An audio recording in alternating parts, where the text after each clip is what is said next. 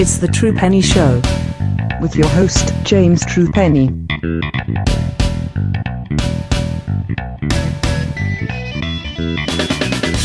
Hello and welcome to the True Penny Show. My name's James True Penny. This is my show, and today we move on to part 2 of Brit Wrestling's Dead, the Eulogy, which was a name decided by my co-host for today, Mr. Simon Heath. How are you, sir? Hello, we're still going with that.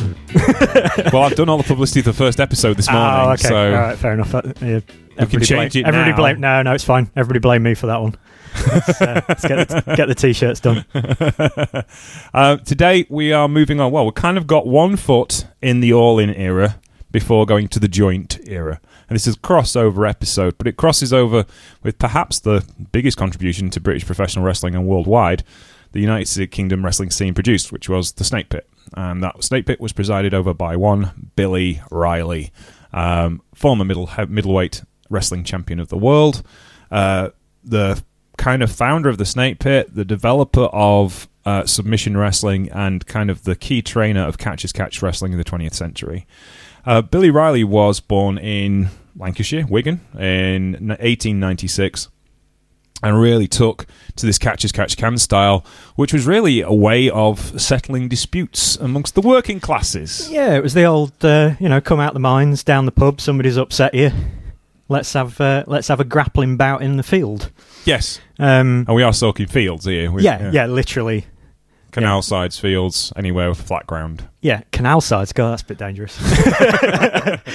There were rules to this, by the way. We'll get to the rules in a moment. But there was accepted things like don't poke people's eyes and gouge their cheeks and stuff. Yeah, but it's important to understand sort of how it differed greatly from amateur wrestling at the time, which was predominantly sort of Greco-Roman Olympic style sort of a thing. Yeah, because obviously the Olympics were just around the corner being a big international event, and amateur wrestling was starting to develop again as a true sport.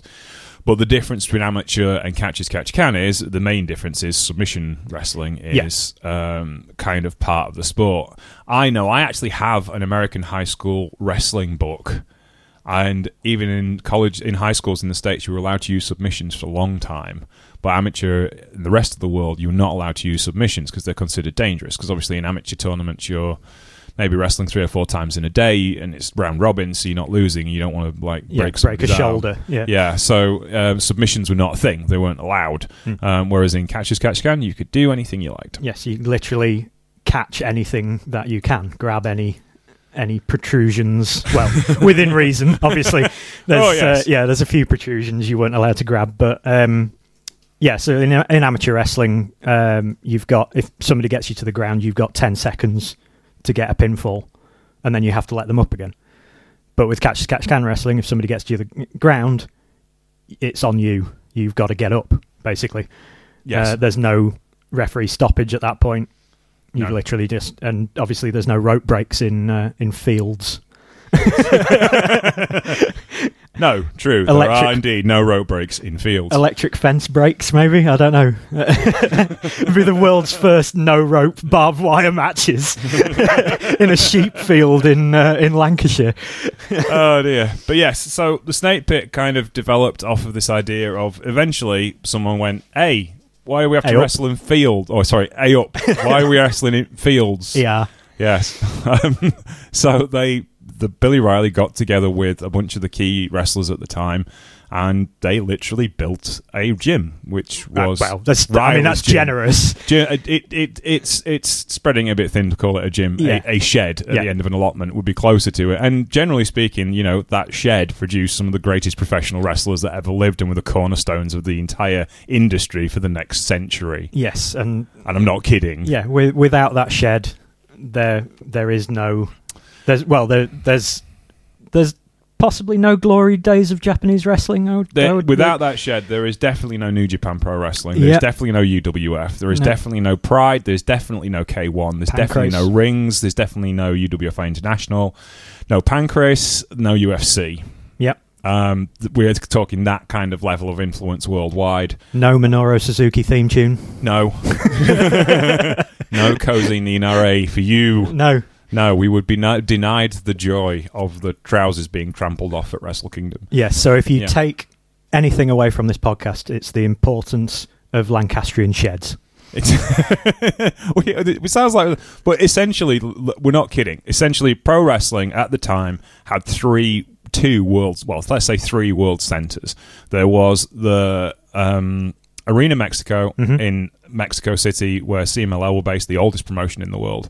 There was the Businessman's Gym in St. Louis, which was where Lou Thesz trained and where Ed Strangler Lewis had a base at the time. It was the place to be a pro wrestler.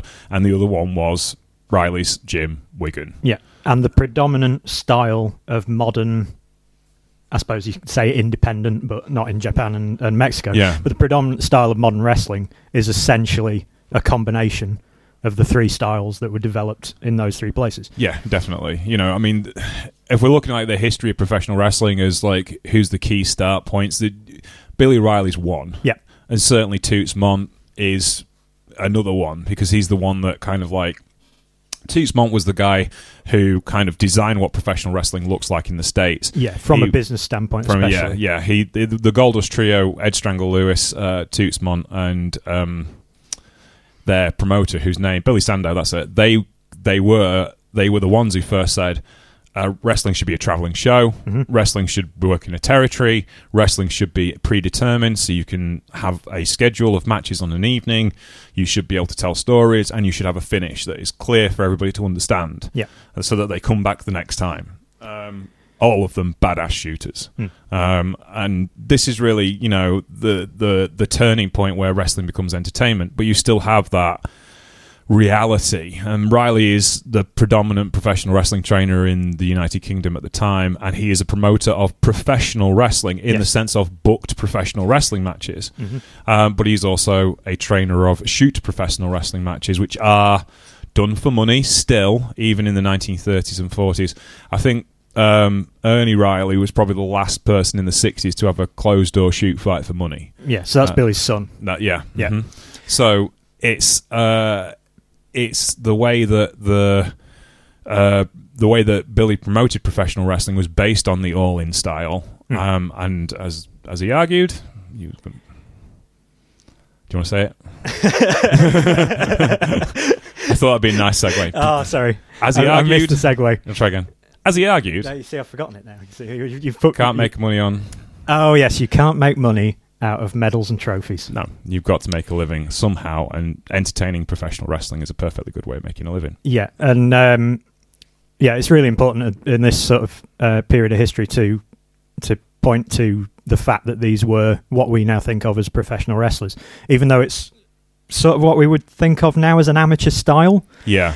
But these guys, the reason that they wanted to become wrestlers was to get out of the pits, essentially. Yeah. They had these horrible physical, you know, drudgery jobs that they were desperately trying to escape from. And one of the only ways to do that in 1950s Wigan was to become an entertainer. Yeah. And these guys were already, you know, great athletes. You know, you spend 16 hours a day down a pit, you're going to be in pretty good shape. It's that brilliant kind of old-timey fitness as well. Yeah. Let's be honest, none of them look like Finn Balor. No, they did not. No. Finn Balor, another great shooter, by the way, actually is trained in shoot-style wrestling, but... Not at the Snake Pit. Not at the Snake Pit, no. He was NWA Hammerlock guy. And they had a shoot program in there because their argument was, we're sending you all over the world, you should be able to look after yourself. Zack Sabre, yeah. Yep. There's another one as well. But yeah, getting away from the point. But yeah, it is the very lean, thick set. Yeah. Not much of a neck going on. Yes, absolutely. And it comes from all those years of hammering away in pits and allotments and... having to duck. Yeah. It's no good having a neck if you work somewhere that's 4 foot high. Yeah, and if you're going to get full Nelson, the less neck you have, the better off you are. Yeah, absolutely. And they built this style around that, their techniques around that kind of body style. Yeah. And they used to say if you stuck your hand into a pit in Lancaster and dragged somebody out, you'd either find a world-class wrestler or a world-class rugby player. Yes, because obviously the other thing about Wigan is rugby league. Yeah. It was the home of rugby league. It was one of the major clubs of the time, you know, along with Hull City, Hull Kingston Rovers, Warrington, those clubs, the original founders of the rugby league. And again, that's why that became professional. Yeah, because essentially there was a meeting at a hotel because it wasn't even that they wanted to get paid. They just wanted to be able to pay them expenses to go to matches, to like, you know, money for the bus and a sandwich, and that was it. Well, a pint. Yeah. And then Southerners were like, no, we've got to be professional amateurs. And, you know, and that's where a schism occurred. Yes, as so many stories based in England end the schism between North and South. And to be honest, in professional wrestling, you have a schism between North and South as well. I mean, at the time in the 1930s, you've got the All-In movement that's happening with Athlocally. And then after the Second World War, joint promotions start. And Riley's men are kind of still the ideal, what they want, you know. Now, joint promotions is much more of a show than All In is, definitely. Yes. And they're after much more characters, but the actual basic building blocks of what a professional wrestling look needs to be is very much in Riley's wrestlers. And Riley provides professional wrestling over the next 20 years with a kind of train of professional wrestlers for joint promotions. Yeah. The most famous ones we can think of, obviously, would be Karl Gotch and Billy Robinson, and we'll talk about them in a moment or two. But having looked at the documentaries we've seen, what's your thoughts on catch wrestling as a style? And like, I know neither of us are big MMA experts. We're fake fight experts by a show.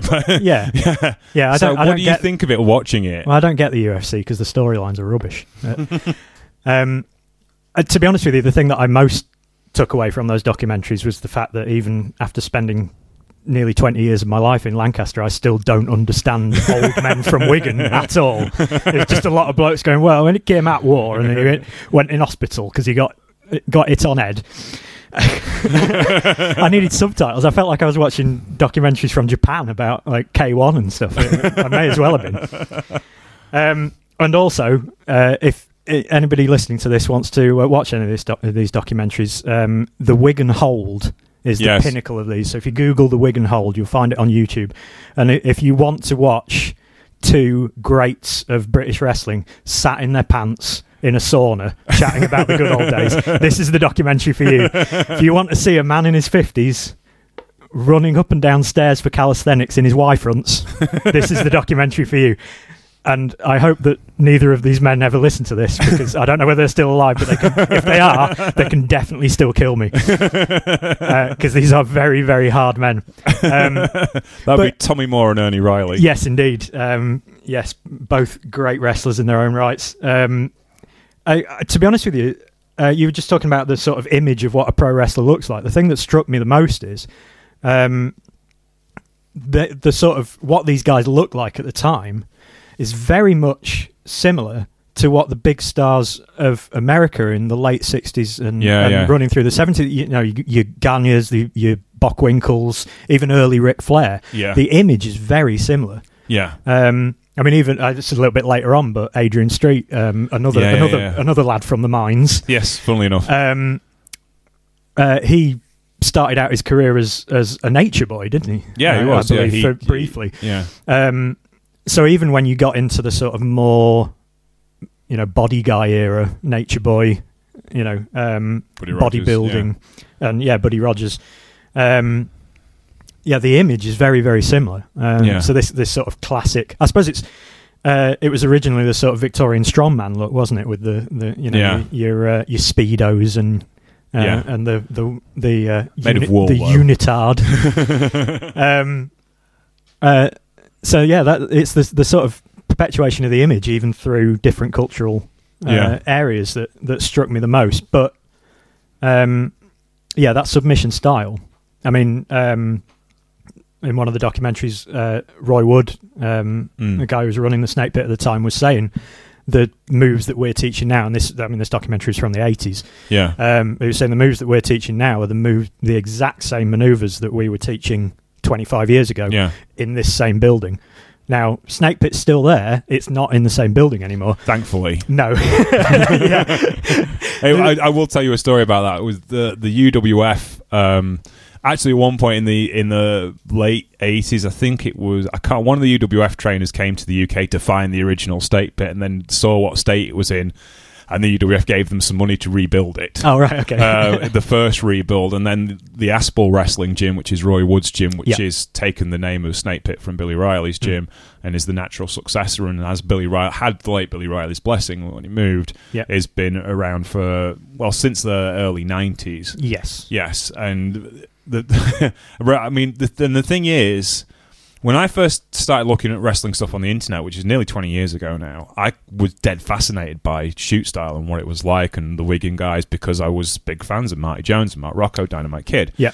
And I tried finding out this stuff, and there was a little website for the Snake Pit at the time, but there wasn't a whole lot of information. Now, because of UFC and people like Josh Barnett and Shayna Baszler, who wrestle catch style, they have expanded. You know, they were both Billy Robinson students, so they were from a direct line from Billy Riley. And because of the interest in them, there is an interest in professional wrestling in the original kind of shoot style much more now. You can find out far more information. I managed to get you a video of like 20 videos of a playlist, which we'll attach to this particular show. Seriously, you've got to watch some of them. Especially the documentaries. They're just excellent. It's just amazing. But I mean, you do get... we have to talk about the things we don't like about it as well as the stuff we do like about it. There is a sense of entitlement amongst those guys because they feel they are the best in the world. Well, they are. Yeah, I would say perfectly acceptable entitlement, yeah. But as a youngster going in, I mean, the Dynamite Kid says in an autobiography about the fact that one of the reasons why he was pulled by Ted Betley, his trainer, from the Snake Pit after only a very short while was because he didn't think it was the right way about teaching people. Their teaching technique is very direct, and their argument being, you could be the best professional wrestler in the world, we don't know what you're like until you've been on a mat with us. Yes. So they didn't trust anybody who came into that that realm. I mean, a lot of it is that if you're taking the Snake Pit name out with you, they want you to wrestle exactly how they are training, because if you go out and you're not good and you've trained at the Snake Pit, then it's a detriment to their reputation. Yes. They were... well, I was going to say finishing school, but start, middle, and finishing school, to be honest with you. They were sort of... It's like going from foundation to year sixth form all in one go. Yeah, exactly. You know, they were the training school, certainly in this country, and then later on, especially in Japan, that reputation grew. In fact, it was the Japanese that gave it the name the Snake Pit. It was, yeah. I mean, if you look at the guys who were pros in the 30s and 40s and 50s, they did say about that Billy would not let them have pro matches until they were any good as a shooter. Yeah. You know, you had to learn how to do the job properly, which was the same for most promoters all over the world. I mean, Roddy Piper has probably gone the most in depth of any of the old pros about how he learned to train and how he learned to wrestle. I think he did an Art of Wrestling podcast before he passed away. And he explained that he was a pretty good amateur, knew what he was doing, and he kind of just got chucked in the deep end. There was no training for him. It was just like, you learn on the job, and you get beat up a lot, and you learn, and you get better, and you get better, and you get beat up a lot, and that's how it works, you know. Whereas with Riley's men, it was very much like you weren't allowed to leave the confines of the gym until you, as a professional wrestler, until you could put on a decent show based on what you knew as a wrestler. Yeah. I think that's the marked difference from a lot of the stories you hear about a lot of the American schools and some of the more sort of carny elements. It was very much like, you know, we're going to show you how real this is, kind of thing. It wasn't so much that in the Snake Pit. It was more... There was an acceptance of what you were getting into was very real indeed. Oh, absolutely. From a very early... Yeah, definitely. But it was more, we're not going to let you leave here and have a match until you are Snake Pit level. Yeah, and there was also there's a safety element to that, because the guys from the Snake Pit had a reputation, and therefore people were going to target you. Yeah. And you know, and it happened with guys all over the world. Of all people, I was listening to a shoot interview with Burt Miller, who was Butch from the Bushwhackers. Right. And he debuted against a Snake Pit guy in New Zealand. A guy had learnt to wrestle in Wigan. He was, I can't remember his name, but he was deaf. They used to have lights between rounds to tell you when the round was going to end. And he was deaf. And he Butch ended up wrestling, and he said he pushed me from pillar to post because he was a snake pit guy, and that's the way they were taught. Yeah. And he said, yeah. I mean, maybe nobody's ever heard of that guy, but... No, but there's so many of them that, you know... At that time, yeah. Yeah, it was just a factory for professional wrestlers. And not a monster factory. Not indeed Larry Sharp's Monster Factory. Just an actual factory of professional wrestlers. And in fact, one of the things, and me and Ben Spindler talked about this in the very early days of the True Penny Show when we were discussing the World of Sport era, when we didn't go as in-depth as we are doing on this series. But we were discussing at the time, as Joint Promotions became like the key promoter in Europe, well, in Britain, to be honest with you, the British Light Heavyweight Championship was essentially Snake Pit property. Yeah. Because they could control it. And Ben was like, but why? Because it's a promoted sport. And I was like, no, you don't understand. And if you look from all these people that held this belt, back in the day, Athol Oakley was the first one under the All-In rules. Les Kelly was the last person to be British light heavyweight champion back in the late 50s. Norman Walsh, all these greats, Bill McDonald. And then you get to 1952, and Ernie Riley holds the championship for 3 years. Mm-hmm. He loses it to Charlie Fisher when he vacated the belt. Then he wins it back in 55. Then Billy Joyce, another... Yes, indeed. Another Wigan guy, he gets it and he holds it for 2 years. Then Roy St. Clair, who isn't a Wigan guy, but he loses it to Ernie Riley. And then Billy Joyce takes it off Ernie Riley. And then the next person after that is Marty Jones, who defeats Mark Rocco. Both Snake Pit guys. Yep. Dave Finlay, who's not a Snake Pit guy, we have to say. However, still, you know... Honorary? I mean, we're not in a position to make that call. But just putting that out there to the universe, maybe. But yeah, and then essentially, so it's Dave Finlay, Marty Jones wins it back again, and then Al Kilby, again, wasn't a Snake Pit guy, but he was very well respected as a British heavyweight, British wrestler from 85. The title goes vacated when All-Star take it over. King Ben, Al Kilby... Skull Murphy, he's another guy from the same era. All of those guys who own it. Seiki Yoshikawa owned it in 2014. Yeah. Dean Allmark is the current British Light Heavyweight Champion. Well, there you go. A title he won in 2014 is held for 2,026 days. What a legend. But also another Lancastrian. Yes, indeed. So you know, the British Light Heavyweight Championship was kind of Snake Pit property, but it kind of showcased what the Snake Pit guys were about, and it always meant there was a foothold for Snake Pit guys, because Joint Promotions were very thankful to the Snake Pit for providing all this talent. Yes. Okay, and it was their kind of like it also it lent that air of legitimacy. Yeah, this is the as thing. well. You know. I mean, even if, you know, you some of the more sort of old school guys, if that was a word that you could use in the 50s and 60s, I don't know. You know, they might have looked at some of the bigger stars coming through during that era and thought, oh, this isn't my granddad's wrestling. No. But that light heavyweight title was still very much the sort of the wrestlers title. Yeah, it was. You know, it was the Intercontinental Championship in the 80s, like in the WWE. Yeah, the work rate title. The work rate title, yeah. And it's interesting to me, like Ernie Riley has such a stamp on that particular division and that particular title belt, and the guys that follow him in Marty Jones and Mark Rocco and Dave Finlay are very much in the same mould. Dave is a bit more of a showman, but he is as hard as nails and a shooter. And the funny thing is, we watched the documentary and Tommy Moore and Ernie Riley are watching this wrestling show. Sat in the living room of a terraced house somewhere in Lancashire. Smoking cigars and, you know, having a vino. And it's, if I remember the match correctly, it's Big Daddy and some poor soul against some other poor soul and Rasputin. Oh, yeah. And the thing was, Rasputin was trained by Dave Finlay's dad. Ah. And they're saying, oh, it's not as realistic. He doesn't know what he's doing. Actually, Rasputin was a pretty hard shooter because he used to go into France and these big halls in France, and he was the only real proper heel they had in France because it's all aerial wrestling in France. Yeah. They all like the aerial stuff. And Rasputin would go into these halls, start swinging chairs about, and there'd be riots for him. So he had to look after himself. He'd be dead fairly quickly.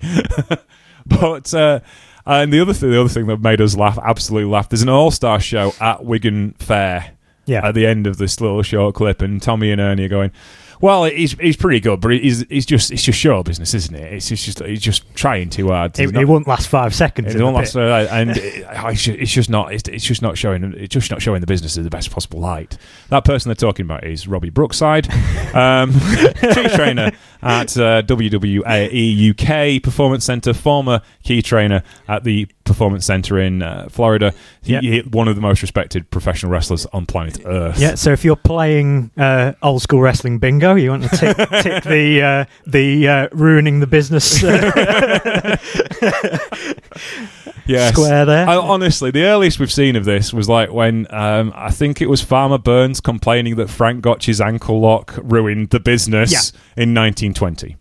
I mean, there's bound to be an earlier version of that. I'm sure there's probably a Greek urn somewhere that's got a fresco on it depicting somebody ruining the business. 2 naked blokes and an older guy at the side going, neck. Yeah. Look at that ankle lock, even ruining the business. Yeah, pre-professional wrestling, still referred to as ruining the business. Yes. But yeah, and they did take their professional wrestling very seriously. Now, we need to talk Billy Robinson. Yes. Because we have to talk Billy Robinson. Because he is by far and away the most famous, purveyor of the shoot style. Well, him and Karl Gotch are on about an even keel, I think. Yeah, depending on where you're from.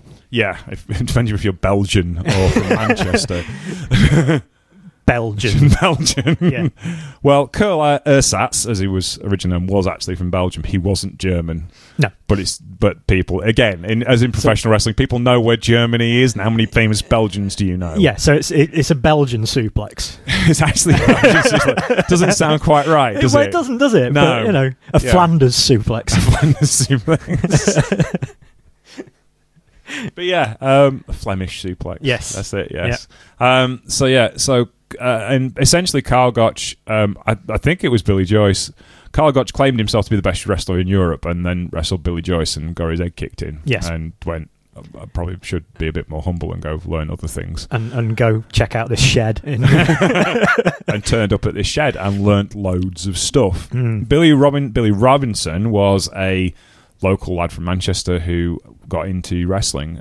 His brother Jackie Robinson was a very good lightweight, but he never left the UK scene. Billy was pretty talented as a shooter. Arguably, a lot of the guys of his era said he could have won a gold medal as an amateur. Yep. Was a renowned shoot specialist.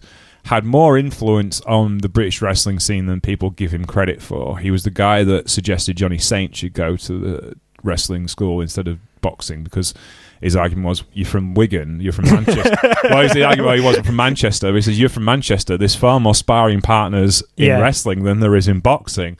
And I'm not sure that's the case anymore. But No, but that's the thing. That was at the time Manchester and boxing didn't get on very well. Now, at the time, were you likely to make more money as a wrestler or as a boxer?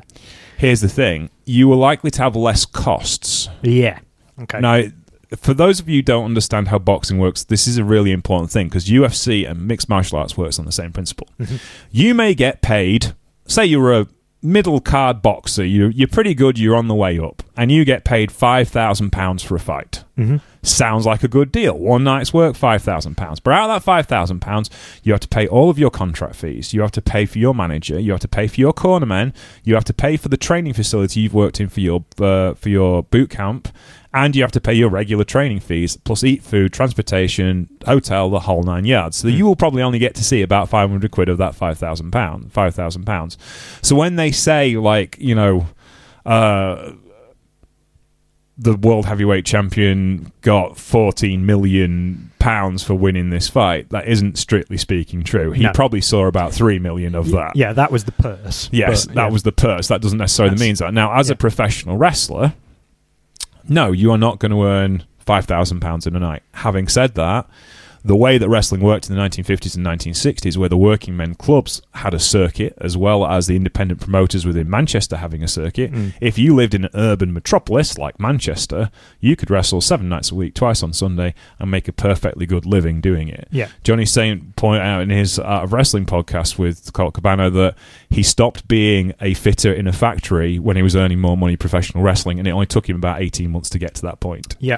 So as like earning a decent living, yes, professional wrestling. And as you watch from the videos, like Tommy Moore probably didn't look after his money quite as well as Ernie Riley did. No. And Tommy looked comfortable, but Ernie was living a luxurious lifestyle for a guy from Wigan, let's be honest, who grew up in the 1950s, semi-detached bungalow and pies and peas. Yeah, semi-detached wife as well, no doubt. But yeah, he was the, you know, if you looked after your money and you were a good example of how to run a business like Mind, you could make a decent living as a wrestler. I doubt you could make the big money you could as a boxer. Yeah. But then again, how many British boxers from the 1950s had that kind of cachet? Yeah. That the wrestlers would have. Like I can name 5 or 6 heavyweights like who would make the British kind of like zeitgeist of the 1950s and 60s, but I couldn't tell you 5 or 6 boxers. No. Joe Bugner, Henry Cooper. Yeah. That's about it. Yeah, and I mean, Henry Cooper, arguably more famous post actual boxing career than, you know. Yeah, and Henry Cooper was, you know, as a TV personality and a vegetable salesman, you know. Yeah, that was basically his bag. But as a boxer, he had that match against Ali, didn't he? He was the first person to put Muhammad Ali on the canvas. Yeah, and that was his claim to fame. But I couldn't tell you a bunch of any boxers of that particular time period. No. Whereas, you know, you look at wrestlers of that time period, even not just heavyweights. I mean, like people like Mr. TV, Jackie Paolo, Mick McManus, Johnny Saint, Jim Breeks, Kendo Nagasaki, Steve Vidor, Giant Haystacks, Big Daddy. Even before TV, Bert Azarati probably had more influence on the British zeitgeist than Catweasel. Kind of came along in the 70s, but you know what I mean. I just wanted to say Catweasel. Yeah. But yeah, so yeah, you could, as a wrestler, you were making more consistent money than as a boxer. Yeah, I can definitely say that.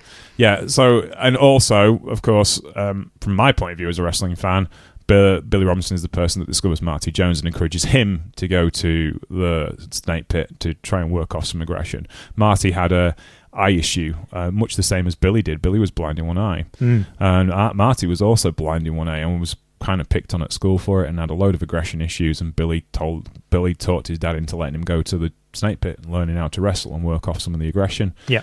And it worked a treat, because he became one of the best professional wrestlers in the world. And best trainers. Yeah. Latterly. So. Yeah. And actually is trained one of my mates, Mick Grant. Ah. You know Councillor Grant from Scunthorpe? I do, yes. His son. Oh, well, there you go. He's a referee. Used to be a bass player in a band. And went to Marty Jones Wrestling School. Much like you good We all used to be bass players in bands, James. We're all bass players one day. It's like being a goalkeeper when you're at school. Some people just grow out of it. Anywho, where was we? So yes, Billy Robinson ends up being this big star in the UK, British heavyweight champion on TV in the late 60s, and has developed a kind of a good following. He's charismatic. He can work a match with anyone and make them look astoundingly good. Was a bit stiff with a lot of people. Yeah, tad, yes. Yes, which kind of leads him to believe that perhaps the UK scene isn't for him.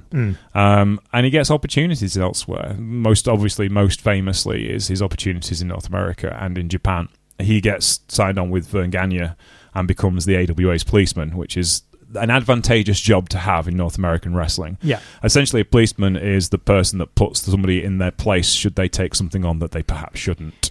Yes. Sort of the locker room court, the wrestler's court of its day. Yes, except for the fact the punishments were awfully physical.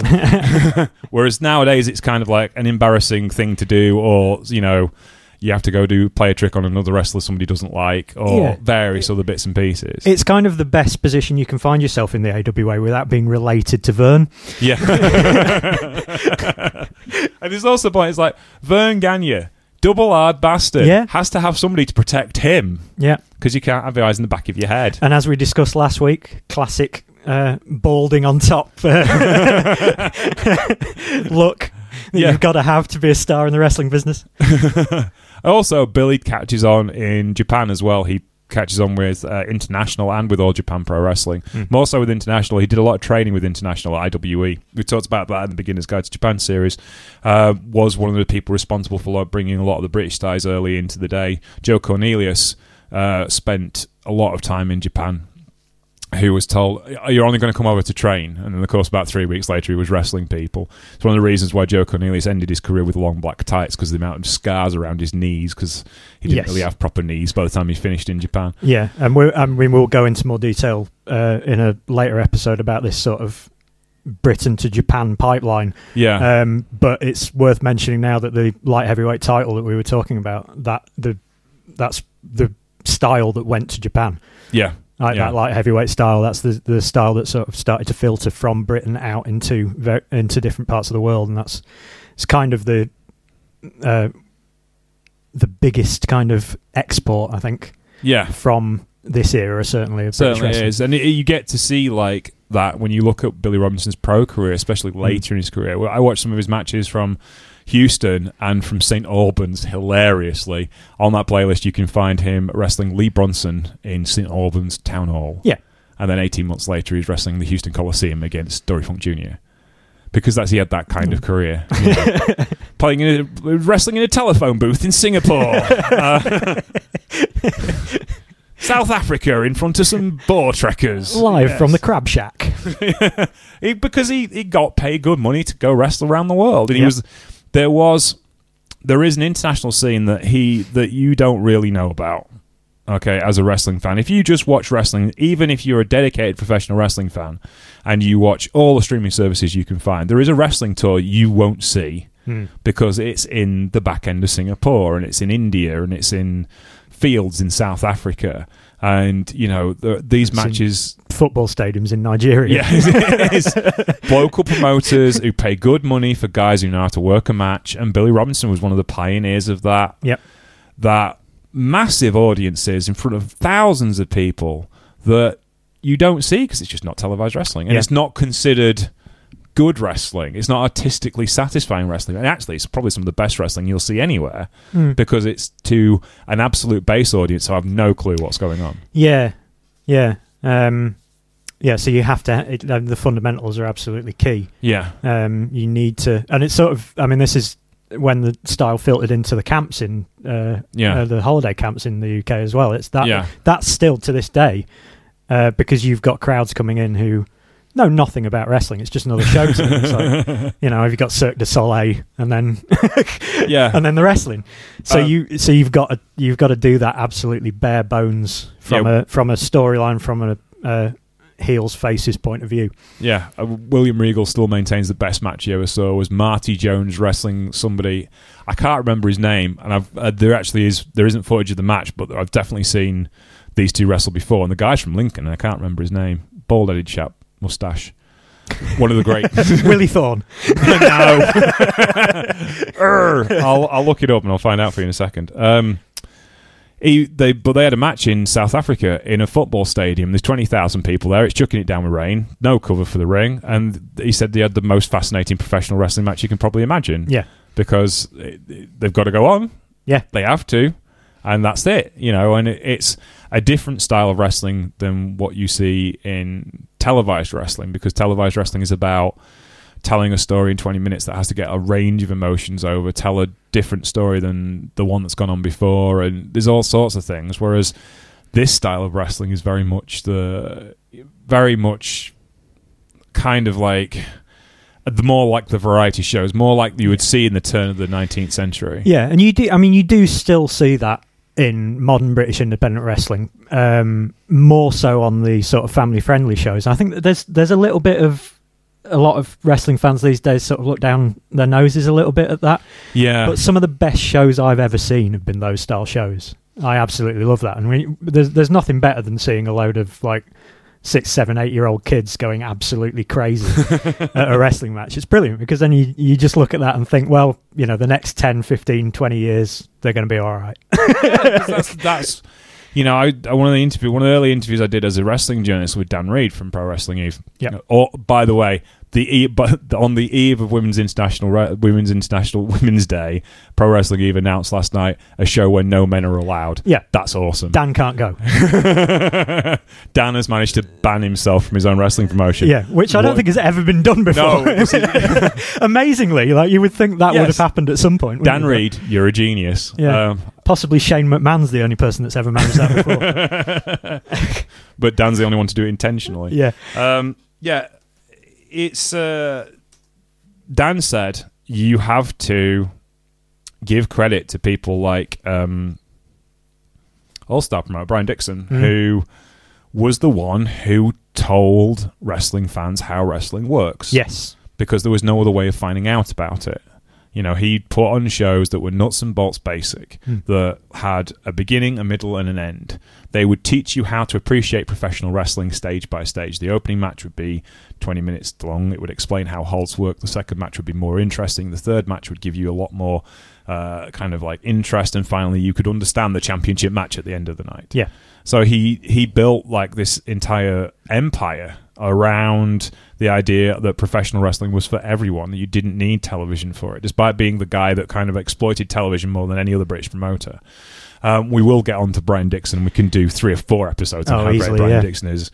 But really, it's amazing what you see from like in this time period where Billy Robinson is kind of like the king of the walk as far as pro wrestling is concerned. Now there are plenty of negative stories about Billy Robinson and his... Yeah, but who isn't there from that time period? I mean, but there is also the point is like he's a guy that attracts trouble because he is the guy. Double well hard. Yeah, and Karl Gotch has the same issue. There's plenty of people who don't like Karl Gotch because of his attitude, and one of the reasons why he didn't really catch on in North America was because nobody trusted him. Yeah, you know, one of the classic story of Karl Gotch is essentially got blackballed out of the NWA by Buddy Rogers because Buddy Rogers was NWA World Heavyweight Champion. He would have nothing to do with Karl Gotch because Buddy wasn't a shooter. He was the ultimate showman, and to be fair to Buddy, he was a great showman. He really elevated the NWA and then the WWF championships when he became the heavyweight champion for them. But he wasn't a shooter, and he didn't trust anybody other than his close faction, who were the guys he brought into every territory he worked for, and it was a shooter that was on his undoing in the end anyway. Bruno Sammartino was the guy who upended him for the WWF title on strict orders to make sure he left with the belts. Yeah, so that's the sort of first era where you get guys coming through the sort of post-Thez era, where you get guys holding the big belts who couldn't necessarily keep hold of them under all circumstances. No. That's like you didn't need to blackball people from promotions before then because you could just put your guy, biggest, your baddest guy like in. Billy Robinson. Yeah, exactly, and he would just beat the living piss out of them, and it would be totally fine. But it's sort of this is the changing of the era, isn't it? Internationally speaking, anyway. Yeah, and I mean, it's as well. There is like. Robinson is so good as a professional wrestler. You look at the matches he has in Japan. There's technical masters like Tony Boru he can wrestle all night and have great matches with. But he also has great matches with Abdullah the Butcher. You know, he wrestles guys who wouldn't necessarily would gel together, and it fits. You know, he can have the matches he had with Abdullah over the NWA United National Championship they're awesome. They're great watches. They're entertaining, and you wouldn't think it would work. A shooter versus a brawler doesn't necessarily down the years work, especially Abdullah, who again has his detractors. You know, there are people who don't like Abdullah in that time period for the same reasons that they don't like Billy. Abdullah can't look after himself in the same way Billy can. Billy Robinson go around giving people hepatitis? No, he didn't, but that was later. That was in the 80s. I'm talking about in the 1970s. But just checking. No, Billy did not know. But, you know, Dynamite told the story of there was someone who was taking a few things off because Stampede was just full of old people like Billy Robinson and Abdullah the Butcher. Yeah. And there was the late 70s. There was a story of somebody came in and was trying a few things on with the young lads, and he gets booked with Abdullah. Now Abdullah always kept his fingernails dead sharp because he couldn't shoot. He was a reasonable fighter where he couldn't shoot. He was a big lad. Big lad. Last one, yeah. He was a big lad, but he was out of shape. And guy picks him up in a bear hug, and Abdullah just puts his fingernails to his throat and says, "Put me down, champ." And said, treated him like a lamb after that. That was fine. So yeah, there was Billy wasn't necessarily liked in certain places. Having said that, they loved him in Japan. They loved him as a trainer. They loved him for his attitude. Minneapolis, where he was considered, a god of professional wrestling, in much the same way Karl Gotch was. He was very much looked after. Biggest match at the time in AWA history was Vern Gagne versus Billy Robinson for the AWA Heavyweight Championship at Comiskey Park, 39,000 people. Yeah. That's a big crowd, the kind of crowd he would never get in the UK. And in the same way, Karl Gotch is kind of in a similar mold, but he kind of went a different way. Karl and Billy were friends to an extent. Apparently, that if they had a problem, they sorted it out the old-fashioned way on the mats. But they never really fell out. But, you look at where Karl was involved in the UWF and developing that shoot style even further. He was very much at the cutting edge of what shoot professional wrestling should be. And he helps New Japan Pro Wrestling get started. He's the founder, really, of Strong Style with Antonio Inoki. The first match New Japan has is the god of professional wrestling, Karl Gotch, versus Antonio Inoki. Yeah. And it's interesting to, this time period, Billy Robinson especially, it's only really in the last 2 or 3 years that we've had guys from Britain in those sort of positions internationally in matches of that kind of caliber on the top of the card. Yeah. Realistically, it's only your Zack Sabre Jr., Will Ospreay, and now. It's terrible. I've forgotten his name. Chris Ridgway. No. Drew McIntyre. There you go. That's there the one. you go. Yeah, Drew Galloway, Drew McIntyre. Drew McIntyre. Yeah. But yeah, Finn Balor. Well, he's Irish. I shouldn't mention. Yeah, but he wrestled, but he learned the British style. Yes. Yeah. Yeah, and that's a big gap of years. With some big stars in. And it's 38 years since Karl. Literally 38 years this week. He should have been the anniversary show last Tuesday, but it got cancelled because of the coronavirus issues in Japan. It should have been last Monday. Should have been the 38th anniversary show since Karl Gotch wrestled Antonio Inoki. And you look in that time period, the guys who were going across to Japan, Marty Jones and Mark Rocco and Dynamite Kid, Davey Boy Smith, all of these people, which we'll talk about in future episodes because it's important we do talk about them separately. But there was this freight train of people from Lancashire, specifically influenced at least. Not freight train, he didn't go. Of talent that emerged all around the world, but it came from that Lancashire style. Yes. It was devised in that shed in Wigan. And that's where it all came from. Billy ends up coming back to Britain. There is a brilliant match on the World of Sport you can find on YouTube, which is part of our playlist, where he wrestles in St. Albans. I just love that. St. Albans, Houston, Minneapolis. And, Gotch kept pro wrestling until the late 1980s and then became part of the UWF, whose training facility was known as the Snake Pit. Yes. Because they took the name and, like I said earlier, they're the ones that kind of helped rebuild it. Yeah. And it became this watchword for what amateur wrestling should be about. And then when Billy Riley did eventually retire in the late 1980s, Roy Wood, who was one of his long-term students, took over as a trainer and as a coach. He went over to Japan and had a few matches of shoot style in Japan and then came back as a coach to Japan. And it became this brand associated with amateur wrestling, then MMA. And when Roy opens up the Aspel Wrestling Gym, which is what the Snake Pit is now, they allowed women in. They allowed women's fitness. What will they think on next? Saturday mornings and kids' amateur wrestling classes. They'll be letting them drive next.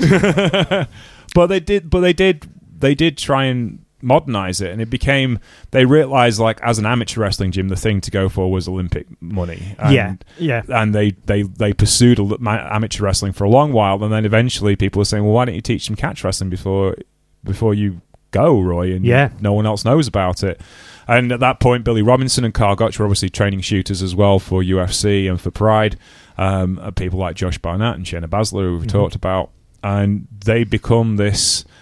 It becomes this brand, this style of catch as catch can becomes a brand that's world-renowned. And, Josh Barnett ends up being UFC champion, IWGP heavyweight champion.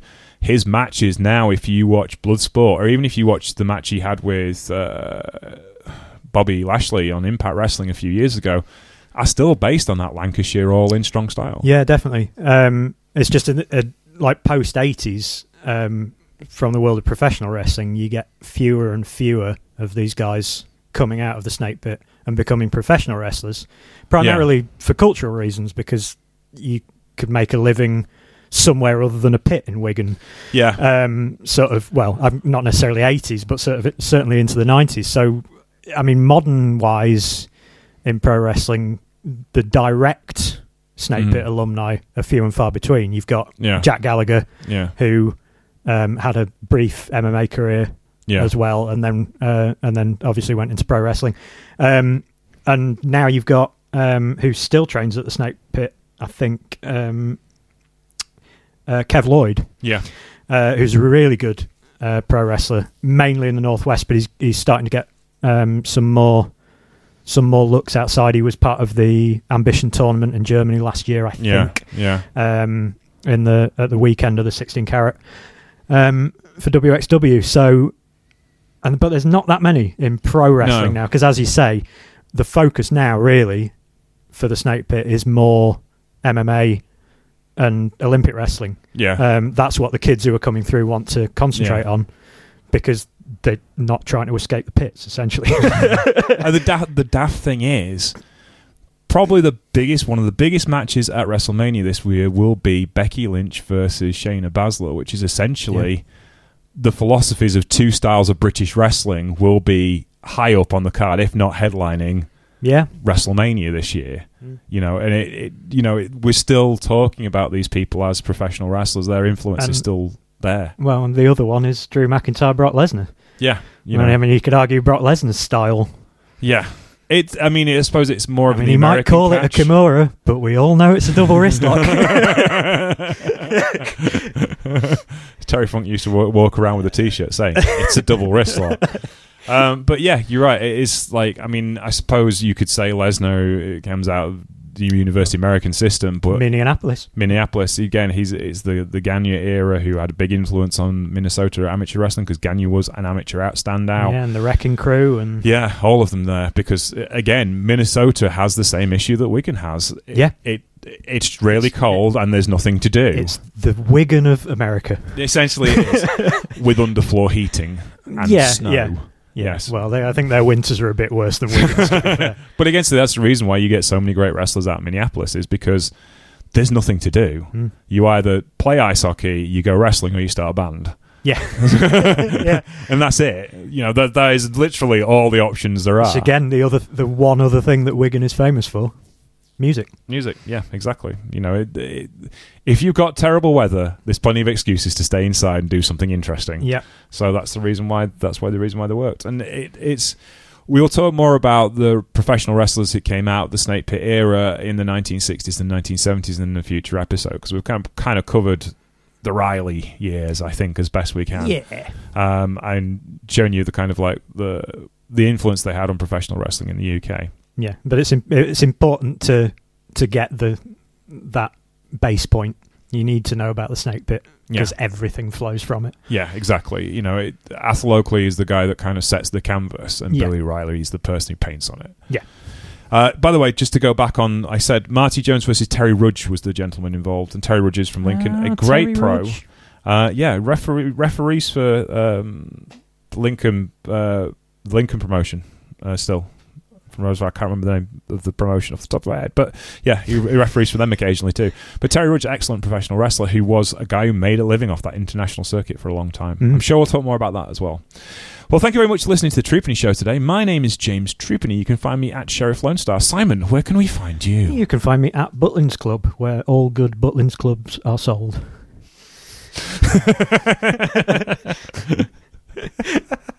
No, seriously, I've got a T-shirt with it written on. If anybody wants to buy it, just the one. It's literally just one. It's got William Regal's face on it, so you probably have to throw him a few bucks as well. You can find the Troopany Show at Troopany Show. You can find us on Facebook, The Troopany Show, as well as Patreon, The Troopany Show, where you can think of us free for everyone, free forever for everyone. Even I got that catchphrase right: free forever for everyone. You can also... Forever. Can't say that. We have to give Rocky Romero money every time we use that really? line. Yeah, he copyrighted it. He's got enough money. This week, by the way, the return of Telling Stories looks at the forgotten tag teams, the fabulous Kangaroos, and the very birth of professional wrestling tag teams. And we talk a bit more about Toots Month there as well. So you can listen to me give you the story of the fabulous Kangaroos. Tag team you've probably never heard of, but that's the reason why it's called the Forgotten Tag Team. Take care. We'll be back next week. Not sure what we're covering next week. Well, I think we'll be talking Marty Jones and Mark Rocco and some Black Tiger probably. We will do. We will be. It's as the thing is with this coronavirus thing issue is essentially this is ideal for us because there's only two of us in the room. We can't hurt anyone else. That is true. And, of course, there is no wrestling anywhere. No. Apart from in Oberhausen last night. Yes. Which was very cool and very interesting. But we don't cover WXW, so... No, I mean, there's nothing wrong with it. It's lovely. We mentioned it earlier briefly. On. Yes. It's nice, just not our bag of spanners. I mean, we could probably, if we knew anything about it, probably do an hour on Karl Gotch to WXW, maybe. But, yes, we can. There's bound to be something there. We don't know what it is. Yeah, there is a bit of a gap between Karl Gotch. But then again, Karl Gotch isn't German. No, that's true. Yes. So, Otto Vance, who's Austrian. See, WXW started wrestling in Germany, as far as I'm concerned. Yeah, definitely. That's it. It's Bobby Guns and no one else. Anyway, take care. We'll see you next week. Bye. Doom, doom, doom, doom, doom.